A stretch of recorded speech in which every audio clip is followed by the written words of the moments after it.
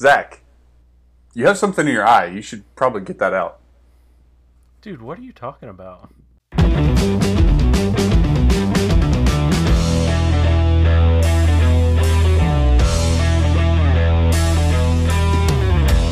Welcome into Bearing Up. Here's the plank in my eye. I don't think Zach has an actual speck in his eye. For those listening only on the podcast, not on Facebook, on the video, I had a plank in my eye. Do a little knock on that so they can There you go. hear it. Ouch, kind of hurt. Over aggressive knocking. Welcome in to Bear It Up. It is a beautiful evening here in Texas. We're about to get a nice cold front come through. But as always, I am Logan Bruce, joined over there in Moultrie, Georgia, by Zach Griffin. Zach, how are you this evening? I am just wonderful. Yep, we are getting ready for Halloween. It's coming up. Yes. So this weekend. Yeah. When this episode airs, it'll just be a few days. Yeah. Now, do you know, I guess they're probably, I feel like most places they're doing trick-or-treating on Saturday. Because Sunday is actually Halloween. Right. So, I don't know. And this is maybe the second time, maybe the third in my memory, that Halloween fell on a Sunday. Mm-hmm. And the first time was really when trunk-or-treating became big. Now, every year, no matter when Halloween is, everybody does it. Every church does it. And if you have a good calendar and you're smart, you can get a bunch of them. Oh yeah. Get them all timed out. That's right. We've already got a list of 2 or 3. We're gonna Wednesday night. There was that one. But anyway. Yeah. We're gonna take Graham out and do some trunk or treating on Saturdays. Nice. So that'll be good. Anyway, enough Halloween talk. Yeah. Let's get into it. As you know, faithful listeners, we're going through that's another episode. We've had a few good ones. We've had some really good ones. And now we're on way back in episode 28. So approximately 20 episodes ago, 18 episodes ago, we had episode 28. And there was actually 2 in that episode. So if you go back and listen to that episode, you'll catch 2. But the one we're going to talk about today is how do we become better mirrors for other people? And, we have in parentheses, moving past the log in our eye, or maybe even sometimes in their eye. So we're going to be in Matthew chapter 7 primarily this evening, which is where that takes place. And we're going to read that verse, but this is a big verse, in my opinion, that you absolutely cannot take out of context. A lot of times we'll quote this verse, and I've seen graphics, people drawing cartoons out of this verse, and it's hilarious, just like this, sticking out of my eye. But it's got to be read in context. So I wanted to say all that as we dive in. So Zach, I know you turned there, but what prelude, introductionary comments do you have to this passage? Yeah, I think with that, I just agree that we need to keep context in mind. That you can tell a whole story with a political cartoon, but even that does not tell the whole real story behind it all. Yeah. I think that this can be used in ways that it was not intended for. Oh, yeah. And so we have to kind of look back and see the grander picture that Jesus is trying to get across. I just think context is key, as with any passage of Scripture. Mm-hmm. And that's kind of my mantra whenever we're studying any Bible passage. But that's kind of where I stand on it right now. I don't really want to get into explanation yet. No, you're good. So let's take a look at this and see. Yeah, for sure. Well, I'm going to be reading from the Christian Standard Bible, Matthew chapter 7. I am going to read just verse 4, and then I'm going to have Zach read a little more in a second. I don't know how much yet, but we're gonna start small and then back up. So chapter 7, verse 4. Or how can you say, first of all, the scripture starts out, or, immediately tells us that there is way more to this than just the verse. But we will pretend that it doesn't. Well, not really pretend, but we're just going to read the passage. Or, how can you say to your brother, let me take the splinter out of your eye, And look, there's a beam of wood in your own eye, or a plank of wood. And then verse 5, which is also clumped together with this, hypocrite! And there's an exclamation point. And the Bible is not like texting when it comes to punctuation. I use an exclamation point pretty much all the time, and it probably makes sense for who I am. I'm like always like exclamation point. But when Jesus uses an exclamation point here, and obviously that's somewhat into the interpretation. Mine doesn't have an explanation point. Really? Anyway, well, I think maybe it does. You know, there's a little bit that's in the Greek. But you know, the word is intense. I mean. Yes. Either way, you know, the word hypocrite is not a word that you take lightly. Yes. So, yeah. But what Jesus goes on to say here is, first take the beam of wood out of your own eye, then you will see clearly to take the splinter out of your brother's eye. So it's called a beam of wood in this passage. Jack, what is it called in your translation? A log. A log, a plank, a beam. I mean, your image is a 2x4. And when I was a kid, I was like, that's ridiculous. Jesus wouldn't use such an outlandish example, would he?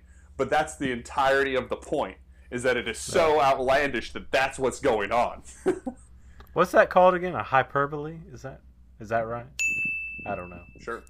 I think it's called a hyperbole. We'll roll with that. But at any rate, you know, it's this extreme example of a beam of wood, a 2x4 in your eye. And I don't think that it's unintentional. But we're going to step back in just a second, look at the broader context of this, and I might even go back into chapter 6 for some context. But Zach, how? Let's ask this question first. How can this be taken out of context? Well, it could get into the idea that one, we're never supposed to judge ever. We're never supposed to look at someone and say, hey, you need to get your life right. Right. You know, so it could be used in that same vein. And in the context, we've got that other verse that's taken very much out of context. Verse 1. Mm-hmm. Do not judge so that you will not be judged. Right? So people take that and they're like, do not judge me. And so they look at this whole, you know, verses 3 through 5, really. You know, why do you look at the speck that is in your brother's eye, but do not notice the log that is in your own eye? And then verses 4 and 5, it's just kind of like, you know, who are you to say anything to someone else when you yourself have things to work on? Right. Therefore, you should never say anything about anybody's faith or anything about how they should grow or anything that they need to repent of or anything of that nature. We're just not to judge at all. We're not to be involved in each other's lives as far as transformation or change or repentance or anything, because and there's a whole theology built off of this idea. It's the I'll have Jesus but not the church mentality. Right. I will, you know, my relationship with God is my relationship with God, and you are to go over there and have your relationship with God and have it all by yourself, and we're not connected at all. But in the scriptures, that's just not the case. I mean, the body of Christ, Romans chapter 12 describes us as, and this is such intimate language, we are members of one another. And that is an intimate kind of exchange where it's not, I mean, yes, we each have our own relationship with God, and yes, we each are responsible for our own salvation. You know, nobody can be saved on your behalf. But we're also not an island. No man is an island. Right. And so there's a whole theology built off of like taking passages like this and are just saying, this is evidence that I'm just supposed to be all by myself, and you can't say anything about my faith or that I need to change or challenge me or anything at all. Well, and that could go for any number of things. Exactly. That's a good example. But basically, the idea of taking a passage out of, especially like this, Passages get taken out of context left and right. There are whole doctrines created around passages being taken out of context, and so it's something that we have to be very careful of. And the way that we do that, in this humble Christian's opinion, is we treat it like a pot of gumbo. Okay, bear with me. All right? I love gumbo. Oh, okay. We're out here in East Texas. People make gumbo. Not like they do in Louisiana. Throwing that out there. But when you have gumbo, the idea is you've got tons of ingredients. The reason I like it so much is because good gumbo is going to have shrimp, might have crawfish, it's going to have sausage, it's going to have chicken.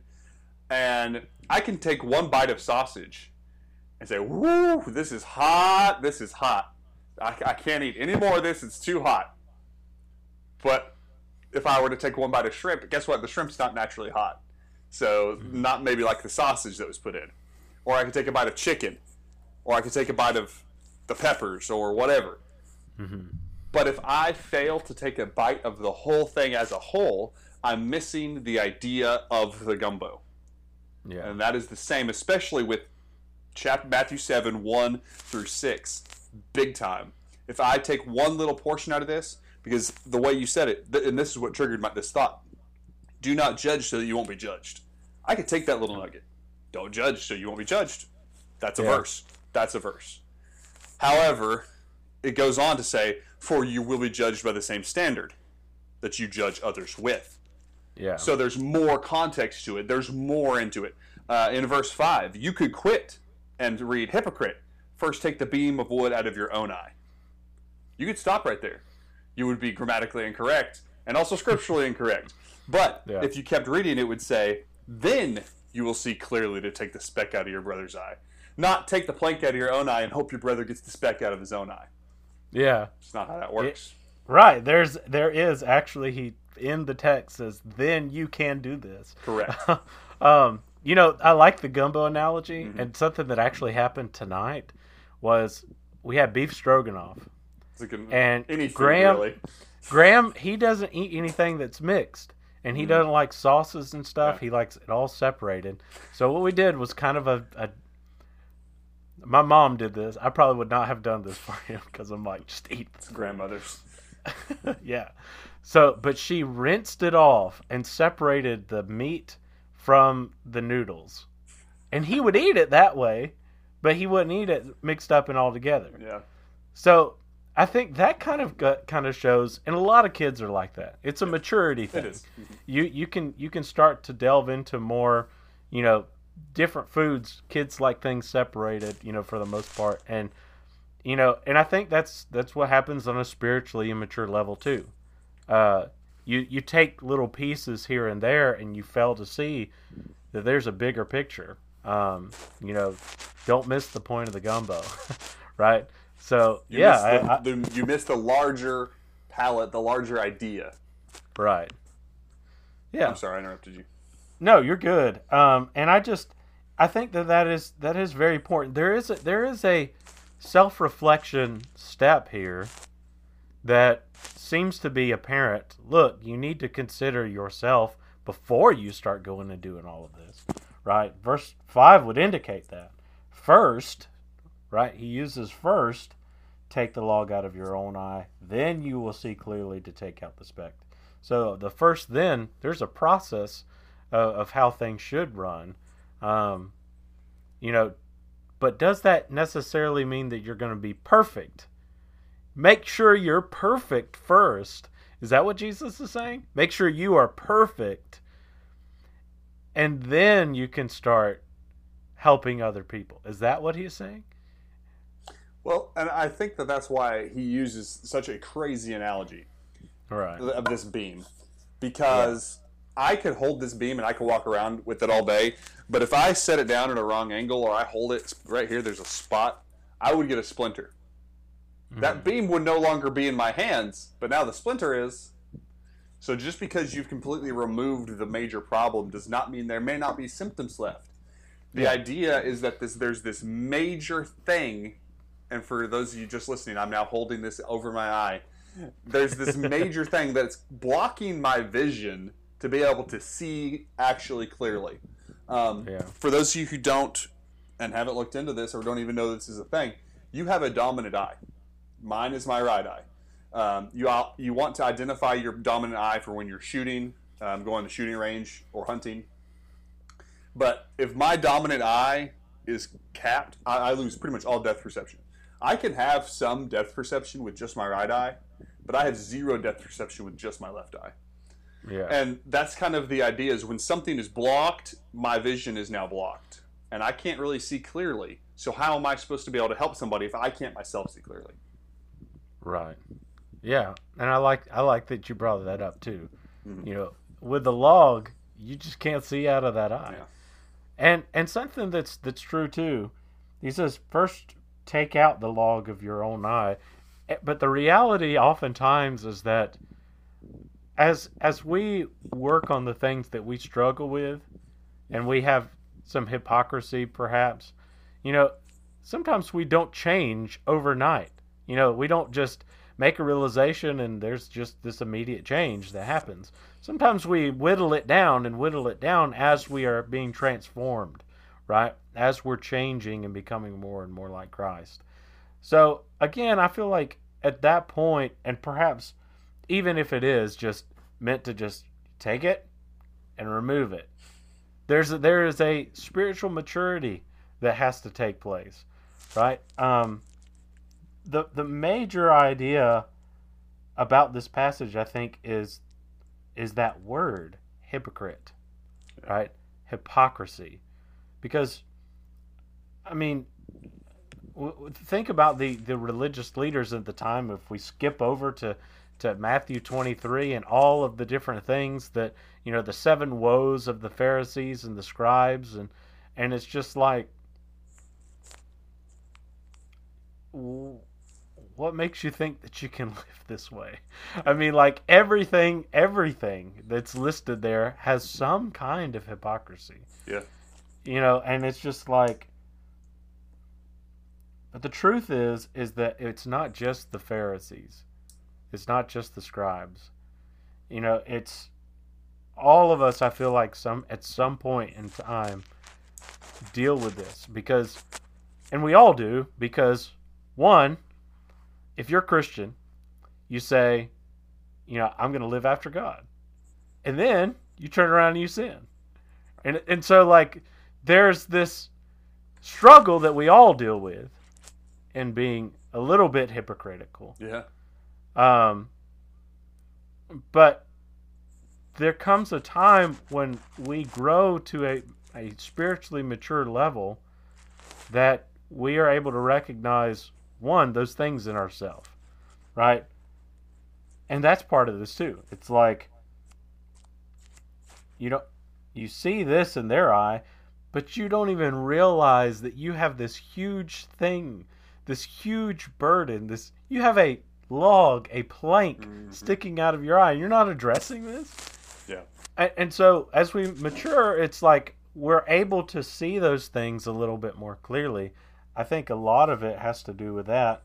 And then verse 6, we haven't even addressed that. He says, hold on, Zach. I'm going to stop you right there, if you don't Okay. mind. I would like for us to read the whole section here, verses 1 through 6, and then I want you to dive in on verse 6, if you're good with that. Sure. Okay. I'm gonna have Zach read verses 1 through 6 of chapter 7. This is kind of the bigger context, you know. And I was looking at this here, and there is a greater context with the Sermon on the Mount, but it kind of there is a pretty distinct break right here, and that's why we have the beginning of chapter 7. So I'm going to have Zach read verses 1 through 6 of chapter 7, so we can get kind of a bigger picture. We need a bigger bite of gumbo than just this one little piece. So Zach, if you'll read 1 through 6 for us. Okay, so I'm reading from the New American Standard Bible. Do not judge so that you will not be judged. For in the way you judge, you will be judged, and by your standard of measure, it will be measured to you. Why do you look at the speck that is in your brother's eye, but do not notice the log that is in your own eye? Or how can you say to your brother, let me take the speck out of your eye, and behold, the log is in your eye? You hypocrite, first take the log out of your own eye, and then you will see clearly to take the speck out of your brother's eye. Do not give what is holy to dogs, and do not throw your pearls before swine, or they will trample them under their feet, and turn and tear you to pieces.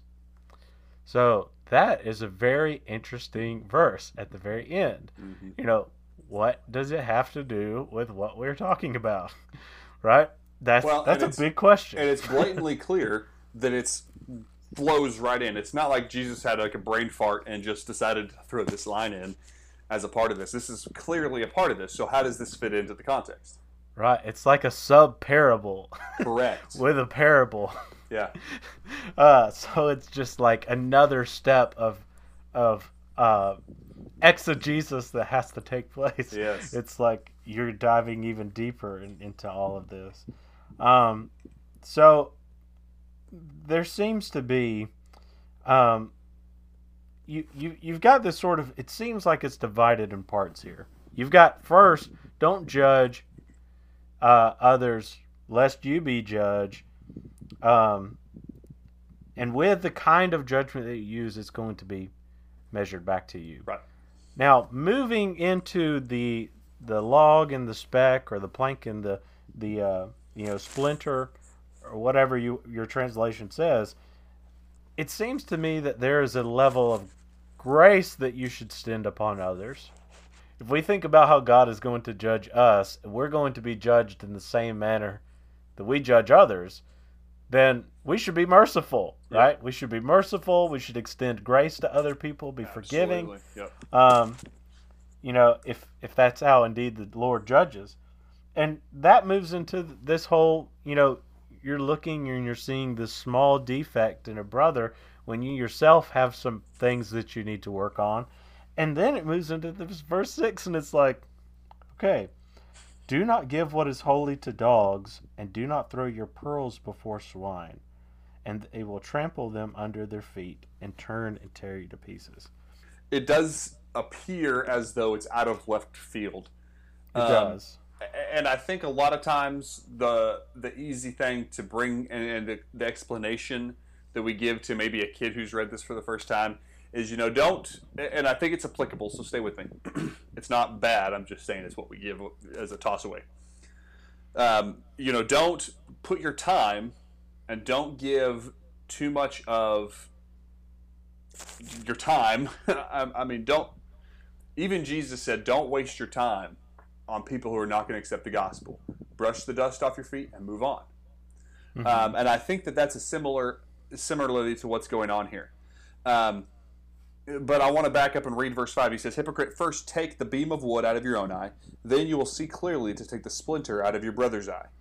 Don't give what is holy to dogs, or toss your pearls before pigs, or they will trample them under their feet, turn, and tear you to pieces." So there's this idea of what is the gospel, what is holy, what is pearl, what are the pearls, what are we talking about? And I think that's probably the truth.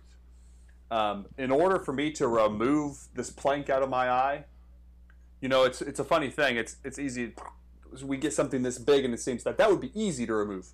But something so big would take an extreme amount of strength, but it would also leave a big hole. And so now that there's this hole in us, and we've removed the plank from our eye, and we've gotten to this point where, hey, I now can help others. Yeah. Don't spend your pearls. Don't spend what is holy. And my translation has a lowercase h, so it's not necessarily talking about God or the Holy Spirit. Don't give too much of who you are on a lost cause. And I say that with a big asterisk because we don't get to decide who the lost cause is. Right. That's not up to me. That's up to that person. But what Christ is saying here is, if you have accomplished that removal of that plank and you have come out the other side, because a lot of times, folks, what happens is I remove that plank and I'm like, ow, I'm going to pop it right back in because it was way more comfortable with it in there, and we just pop it right back in.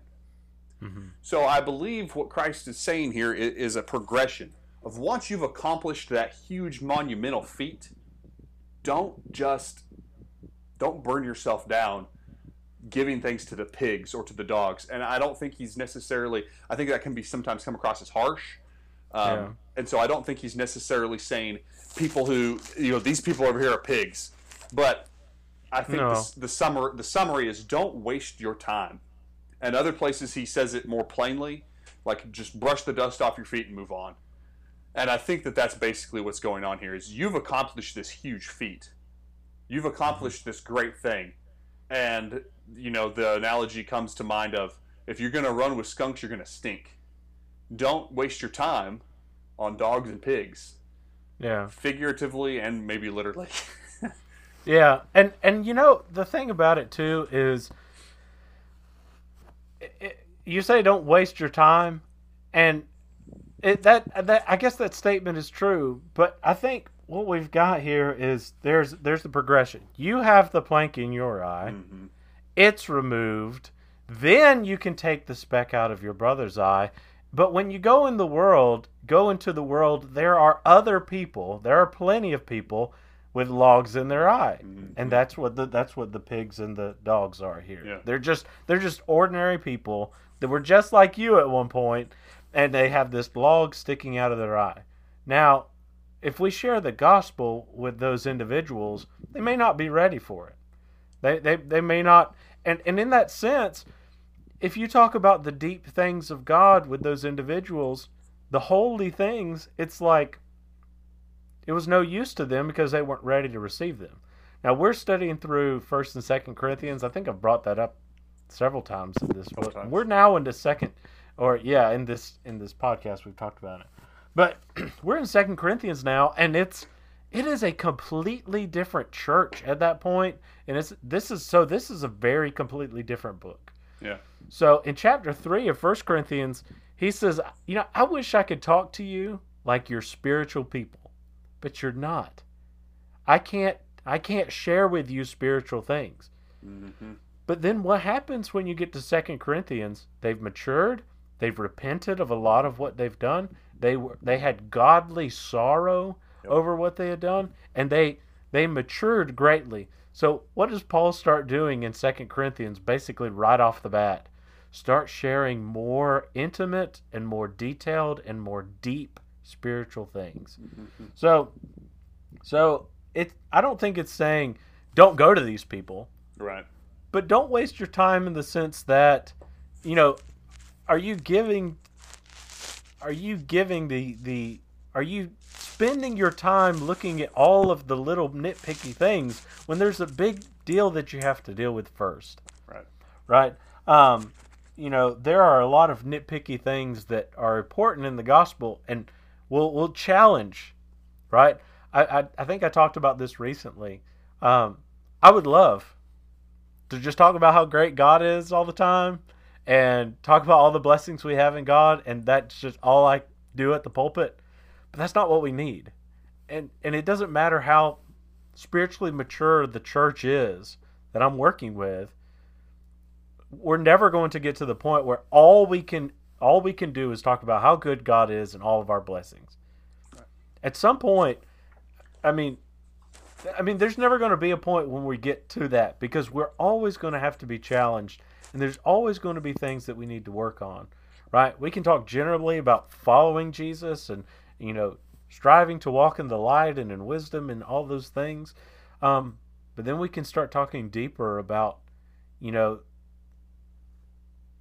be willing to sacrifice it all for the sake of the gospel. Mm-hmm. I mean, that's 2 Corinthians chapter 3 and chapter 4. It's just like he wasn't ready to talk about those things with the spiritually immature. But when they were starting to grow, then they could kind of go a little bit further and talk about the more holier things. So another thing that makes me think about this is we're doing a study on apologetics on Sunday nights.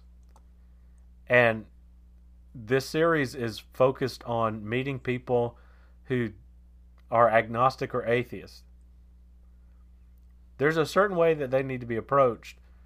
Yeah. Before you start talking about, like, the deity of Christ. Start talking about, like, what he's done for us and what his blood does and all of that stuff. Like, they'll just openly mock you for that. They're going to trample you underfoot and tear you to pieces. Yep. If you do that. So you've got to deal with the log issue first before you can, before you can start diving in and get into those more holy things. Every time. So I think there is a natural process here about, judging others. It doesn't mean that, no, we don't condemn. We don't say that, somebody's going to hell or anything like that. That's not what we're even talking about. I don't think this is what really he's even discussing. Yeah, he's talking about a log or a speck in your eye, right? And so, but there's a process, and I think all of this occurs as we mature, as we understand how the Lord judges, as we ourselves reflect on how we would like the Lord to judge us. And I don't know. Now I'm rambling, but no, you're good. This is just kind of what I'm thinking here at the moment, and it's interesting that Jesus kind of tacks on this little sub parable at the end. Yeah, it's very interesting, and it keeps it. I think it keeps it. It does exactly what Jesus does, and it keeps us on our toes. He's good at that, and he's good at just having a little bit, quite honestly, out of reach. Like you're not going to be able to completely grasp this, because if I really gave it to you, you wouldn't get it anyway. So I'm going to give you just a taste of the genius. Anyway, we're going to take a quick break, and we'll be right back, and we're going to dive more into the application of this. I feel like we've done a very good job unpacking this, so we're going to apply it. Whether you have a speck or whether you have a log, stick with us. Thank you for joining us today. We hope you've enjoyed the episode so far. We hope you stick around for the rest. Be sure to follow us on social media, Instagram and Facebook. We do some things on there quite a bit. Don't forget the Ministry League Network. We are partnered with them, and we want to shout them out because they shout us out, and we're glad to be a part with them. Have a good day, and enjoy the rest of the episode. Alrighty, welcome back. Still got my plank here. We've had some good discussions, Zach, about what Jesus is saying here in Matthew 7. And I want to kind of dive now into application, applying this. Because it's one thing to acknowledge where you're at. And I think a lot of times we're really good at acknowledging where we're at, but not having a plan. Not being able to say, all right, this is my way forward. This is how I know, or this is how I'm going to fix what I can do, what I can do to fix my plankness. But here we are.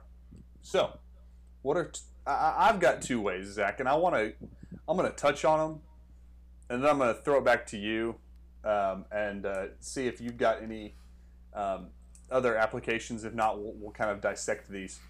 Mm-hmm. But my two applications, ways we can apply what we've done today. Application number one is we need to focus on ourselves first. Okay? And I think that that's pretty clear. I also think that that's pretty easy. And I think it's something we say a lot, but I don't think it's something that's practiced very much. Because this is difficult. Yeah. This is difficult. It's very hard. Because, I mean, there's people that'll say they're blue in the face. We got to focus on ourselves first. And they've got a plank in their eye, and they're looking at everybody's specs, saying, fix your specs. And they don't see it. And the way to do that, to quite honestly, is for a while, not forever, but for a while, completely forget about everybody else's problems. And for some of you, that's going to be really, really hard. And I know a lot of people who absolutely, I don't think they're capable of doing that. Yeah. But if we completely forget about other people's problems, and we only focus on what did I do today, how did I handle today, what did I say today, the days I do that, I scare myself because I don't always like what I came back with. Sometimes it's like, okay, you did some good today. You showed Christ today. Other times it's like, people probably don't even know you're a Christian, man. Like there's times we have those days. Yeah. You obviously want those days to be way outnumbered by the other, but Right. But we have those days. So, but when we that's another topic. There it is, another one. Um, but when we focus on ourselves first, when we come home at the end of the day, and we look in the mirror and we analyze ourselves. So we meditate. We meditate. Mindfulness. Go back and listen to the last episode. That's what this ties. I mean, that's really what this ties into very perfectly, actually. When we're self-focused as opposed to others-focused, we can accomplish so much more. Yeah. And I think that's that. So that's my first application. Yeah. Go ahead, Zach. And we should be careful about that. I mean, like, in the sense of the way that we live, yes, we should be self-focused. That does not mean selfish. That does not mean self-seeking. That's not what that means at all. But it's, I'm going to do my job, and I'm going to do my part.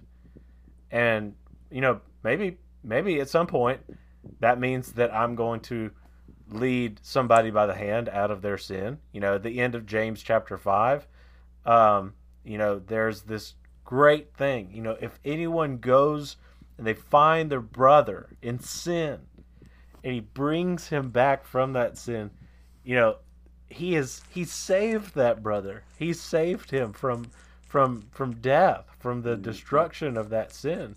I mean, like, that's something that we should all, like, not just have the privilege to do, but have the love to do, and the, you know, the compassion to do, you know, that, you know, to seek the lost, not just those who have never come to Jesus, but those who have turned away from Jesus, you know, to pull them back into faith. Yeah. But I think that the great way that we can focus on self first is to understand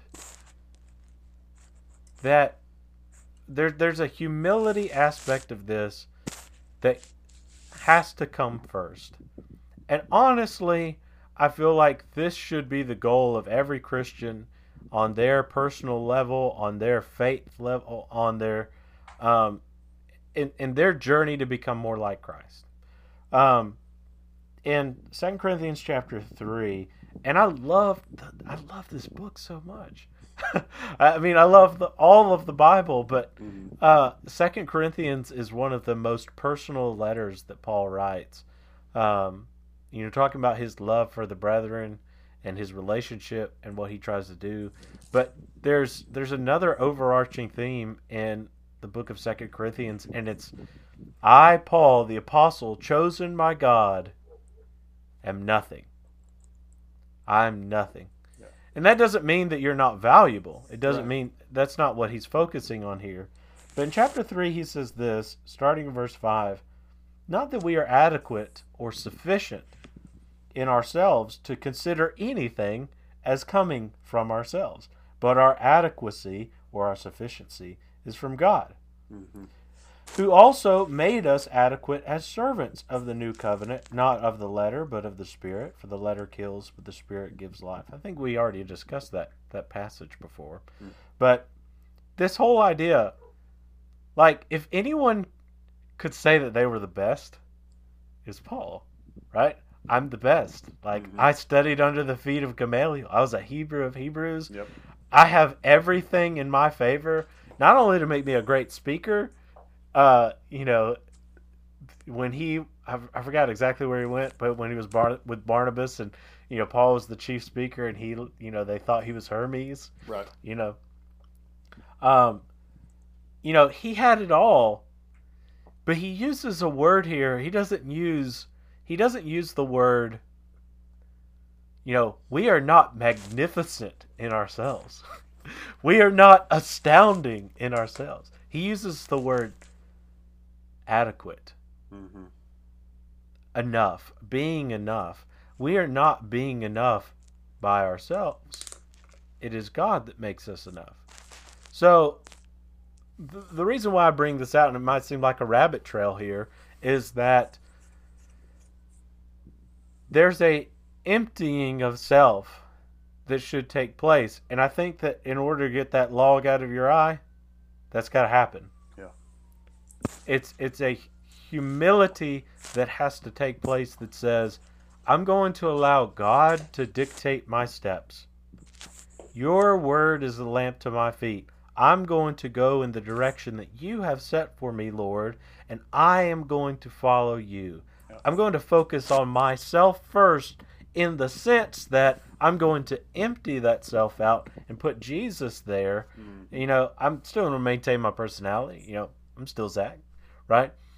But at the same time, it's the Galatians 2:20 attitude. I've been crucified with Christ. It's no longer I who live, but Christ who lives in me. Yeah. We have to, before we move any further in this discussion, we have to understand that there should be a holiness in our lives and about our lives because we are called to that. Yep. Our Father's holy, therefore you be holy. Yeah. Right? That is what we are seeking. And so we have to approach things with humility as opposed to hypocrisy. Yep. If we go back to Matthew 7, that seems to be the big issue, right? We want God to judge us mercifully. We want Him to show grace on us, but we're gonna be judgmental. We're gonna point out all the little things, and maybe that's the log. Sometimes, maybe sometimes it may be other things, but it's just like, no, we've got to approach God humbly, and focus on that self-surrender first, before we move any further. Well, that's a perfect segue to my second application, which is it's a piggyback off the first, and I'm gonna talk about this for a second, and then see if Zach has any other applications he wants to draw from today. But the second application is that we need to be able to teach people from our lives first, and our words second. That is, I think that's really more of what the gospel is all about also, and what Jesus did, is that we live right first. Right. My goal should not be, and I was messed up on this, quite honestly. My goal, when people ask me what's the goal of a Christian, I would say, well, it's to get to heaven and to bring people with me. That's fine. That's not a wrong answer, but at the same time it is. Because my goal should be to live like Jesus more today than I did yesterday, and more tomorrow than I did today, and till I'm no longer here. And when we do that, we end up living our life in a way that teaches people without even having to say a word. Yeah. It's the idea, and back to wood and back to sticks, of Teddy Roosevelt when he said, speak softly and carry a big stick. That's what the gospel is, but in a different way. Speak softly and act like Christ. Boom, put that on a t-shirt. But speak second, act like Christ first. And I think that's our application that we need to take from today, and we don't do that either. So those are the two applications I have. Zach, I want to throw it to you to see if you have any more comments on that. Also, if you have applications that you wanted to take from our talk, the first half of the episode. So, okay, you're really opening me up here because I have lots to say. I'm gonna try. I'm gonna try not to lecture or be preachy about. No, you're good. But it's just set up so well. I feel like teach people through your life first. That is so crucial to who we are as a people, as a holy nation, as a royal priesthood. In that same context, that Peter says that we are to keep our conduct among the Gentiles pure, so that when the day of visitation, when the gospel comes into their house, they may rejoice. Yeah. Why will they do that? Because of our conduct, because of the way that we live. Yep. Jesus said in John chapter 14, verse 31, he's getting ready to go to the cross. And he says a lot of things here about loving the Father and how does God know that he loves you, or that you love him in chapters 14 and 15. But he says this in verse 31 of 14. He says, "But so the world may know that I love the Father, I do exactly as the Father commanded me." Get up, let us go from here. He says, in order for everyone else to see that I love the Father, I do exactly what he says. So again, the first thing is, that self-focus. We're in our relationship with God, we're pursuing that, we're emptying self and all of that. But there is a part of this that leads us to live a certain life for the purpose of reaching out to others.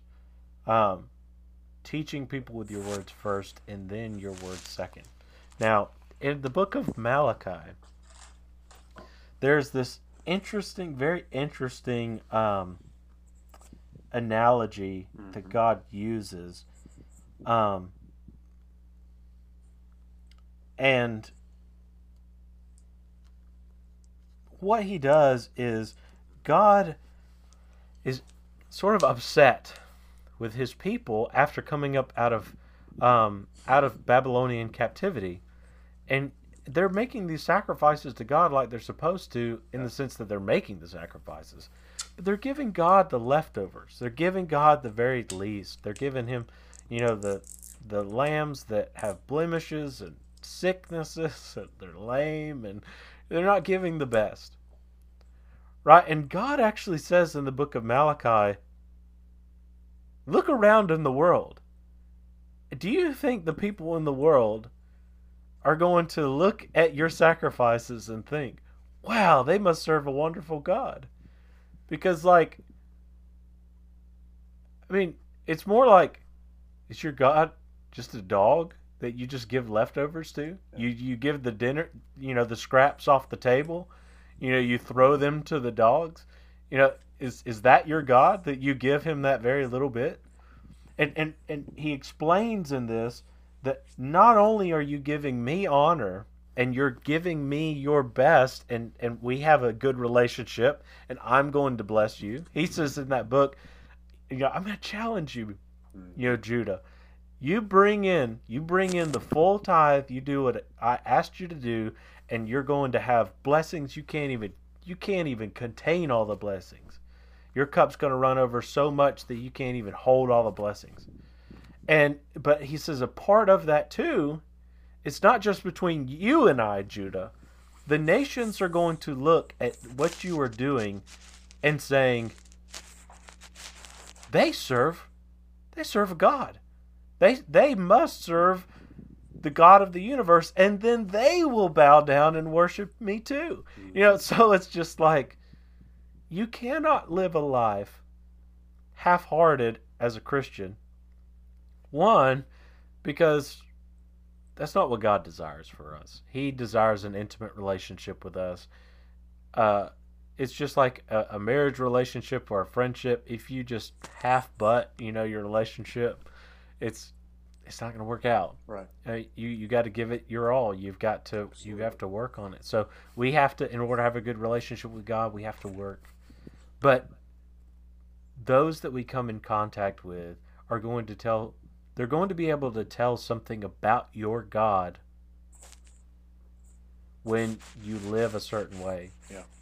And it's going to show, and we don't have any, we can look to the book of Proverbs. Your life's going to live longer, and you're going to be, probably more wealthy, and you're going to have all of these things happen to you if you live right and you're righteous and you do good and you lend, and all of this stuff. And it's just like, the way that you live really is the first way that we are to teach others. Now, is that all we need to do? No, I don't think so. What do you think about that, Logan? Can we just, perhaps maybe in an evangelistic way, can we only commit ourselves to lifestyle evangelism and never speak the gospel? Or, in the same vein, maybe it doesn't have to do with evangelism. Can we teach someone to repent of sins by ourselves only abstaining from that sin? No, you can't. What it is what it boils down to. And I think that this is what is my point with this thought today. And if you're going to take one thing away, take this away. it's much more powerful if I'm living right and I'm doing things and you see that, and you come to me and say, hey, what's different about you? I know there's something different. Or even if I come to you and say, hey, have you heard Jesus? You already know there's something different about me. Than if I'm blending in and being just another person, and I come to you and say, hey, have you heard about Jesus? You're like, I don't care. Because of the way I've lived. To answer your question, no, you can't just lifestyle evangelize, because this word speaks and we have to let it speak through us. But that, I guess that's the idea, is we have to live right first. We have to teach by our life first and then by our words. Again, it's not only teach by your life, not by your words. Or just like it's don't judge, or don't take that thing out of your eye. There's always a then do this. Yeah. Don't judge so you won't be judged. When you do judge, judge right. Take the plank out of your eye so that you can see to take the speck out of his eye. Live right so that you can preach the gospel correctly. Yeah. I think that's a great way of kind of summarizing the whole idea here. Yeah. And it's important for us to aim to be that example, and it does not matter, we've talked about spiritual maturity and growing, but this is not something that you'll only be good at when you're an old person, right? Because Paul encouraged Timothy to not allow people to despise him for his youth, but be an example to all the believers, right? Even in his youth, he was told, be an example to the believers in your conduct and your speech, and all of those things that he lists there. We have an obligation to answer the call that God gives to us, to pick up our cross, deny ourselves, follow after him. That's right. And as we do, we commit ourselves to doing kingdom work. That means living the right way, committing ourselves to doing good. I'm trying to think exactly where it is in the book of Acts, and it was just like, here's the summary of what Jesus did. He taught about the kingdom, and he went around doing good.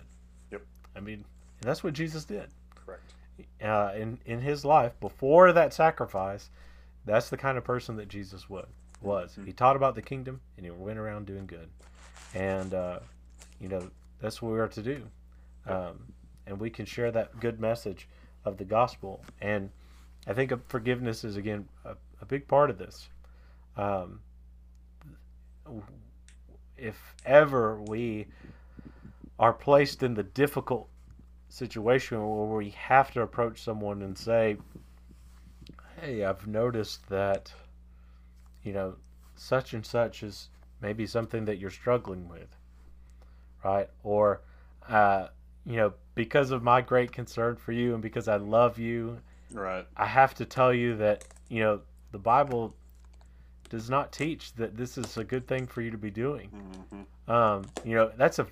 It should be difficult for us to approach, in a sense that, there's a humility that comes behind it. But if we ever find ourselves in that place, I hope that we approach them with compassion and with forgiveness, with a sincere love. The things that Paul wrote in 1 Corinthians, some pretty hard things, mm-hmm. Just as he did with the Galatians, but the things that he said, even in admonishment, are said out of love. Correct. And I think that's got to be central to all of this too. Absolutely. And that's my final word on it. No, you're good, brother. This is a good topic. It's something I think that we need to have more prevalent in conversations. And again, a lot of this goes back to last week's episode of mindfulness, being self-aware. So I guess if I could go back and change one thing about this episode, it would be saying self-aware as opposed to self-focused. Yeah. Is what it is. Interchange. Mindfulness part 2. Yes. Application. Yeah, I mean, this is good part 2 for what we did. Anyway, hope you've enjoyed the episode today. I'm going to leave it like that, There you go. The lesson is yours. Hope you've taken something from today. We're going to be closed in prayer by Zach, and then he is going to also give us a servant spotlight. And so we thank you for listening to the whole episode, and hope you have a good rest of your week and weekend. All right, let's pray. God, we thank you so much for the blessings that you give us, and we thank you for this opportunity to discuss this passage and the application, dear Lord. We ask that you will help us all to follow after you, to set the priorities that we need to set, commit to them, and commit to doing your work as Christians in this world. We thank you for this podcast. We thank you for all of our listeners, and we ask that you'll bless them, Lord. We thank you for Christ and his sacrifice for us, for the blessings of mercy and grace and all the spiritual blessings that we find in him. It's in Jesus' name we pray. Amen. The Servant Spotlight this week goes to Tyler Jenkins. He's a friend of mine. We haven't stayed in very good contact recently, but he organized and he sort of founded a men's retreat, and it took place this past weekend. I unfortunately was unable to go to it. I had some other plans with some church members here, but the whole goal behind his retreat, his campaign, is to build up godly men, and so that's something to be, recognized. I think, there's lots of other great resources that are all about building up godly men, and so I think that reveals a servant heart on his part, in the desire to build up and edify other Christian men. So Tyler, appreciate your heart, being a servant, seeking to build up your brethren in that way. So the servant spotlight goes to him. Again, thank you so much for watching or listening today. Hope everybody has a great week.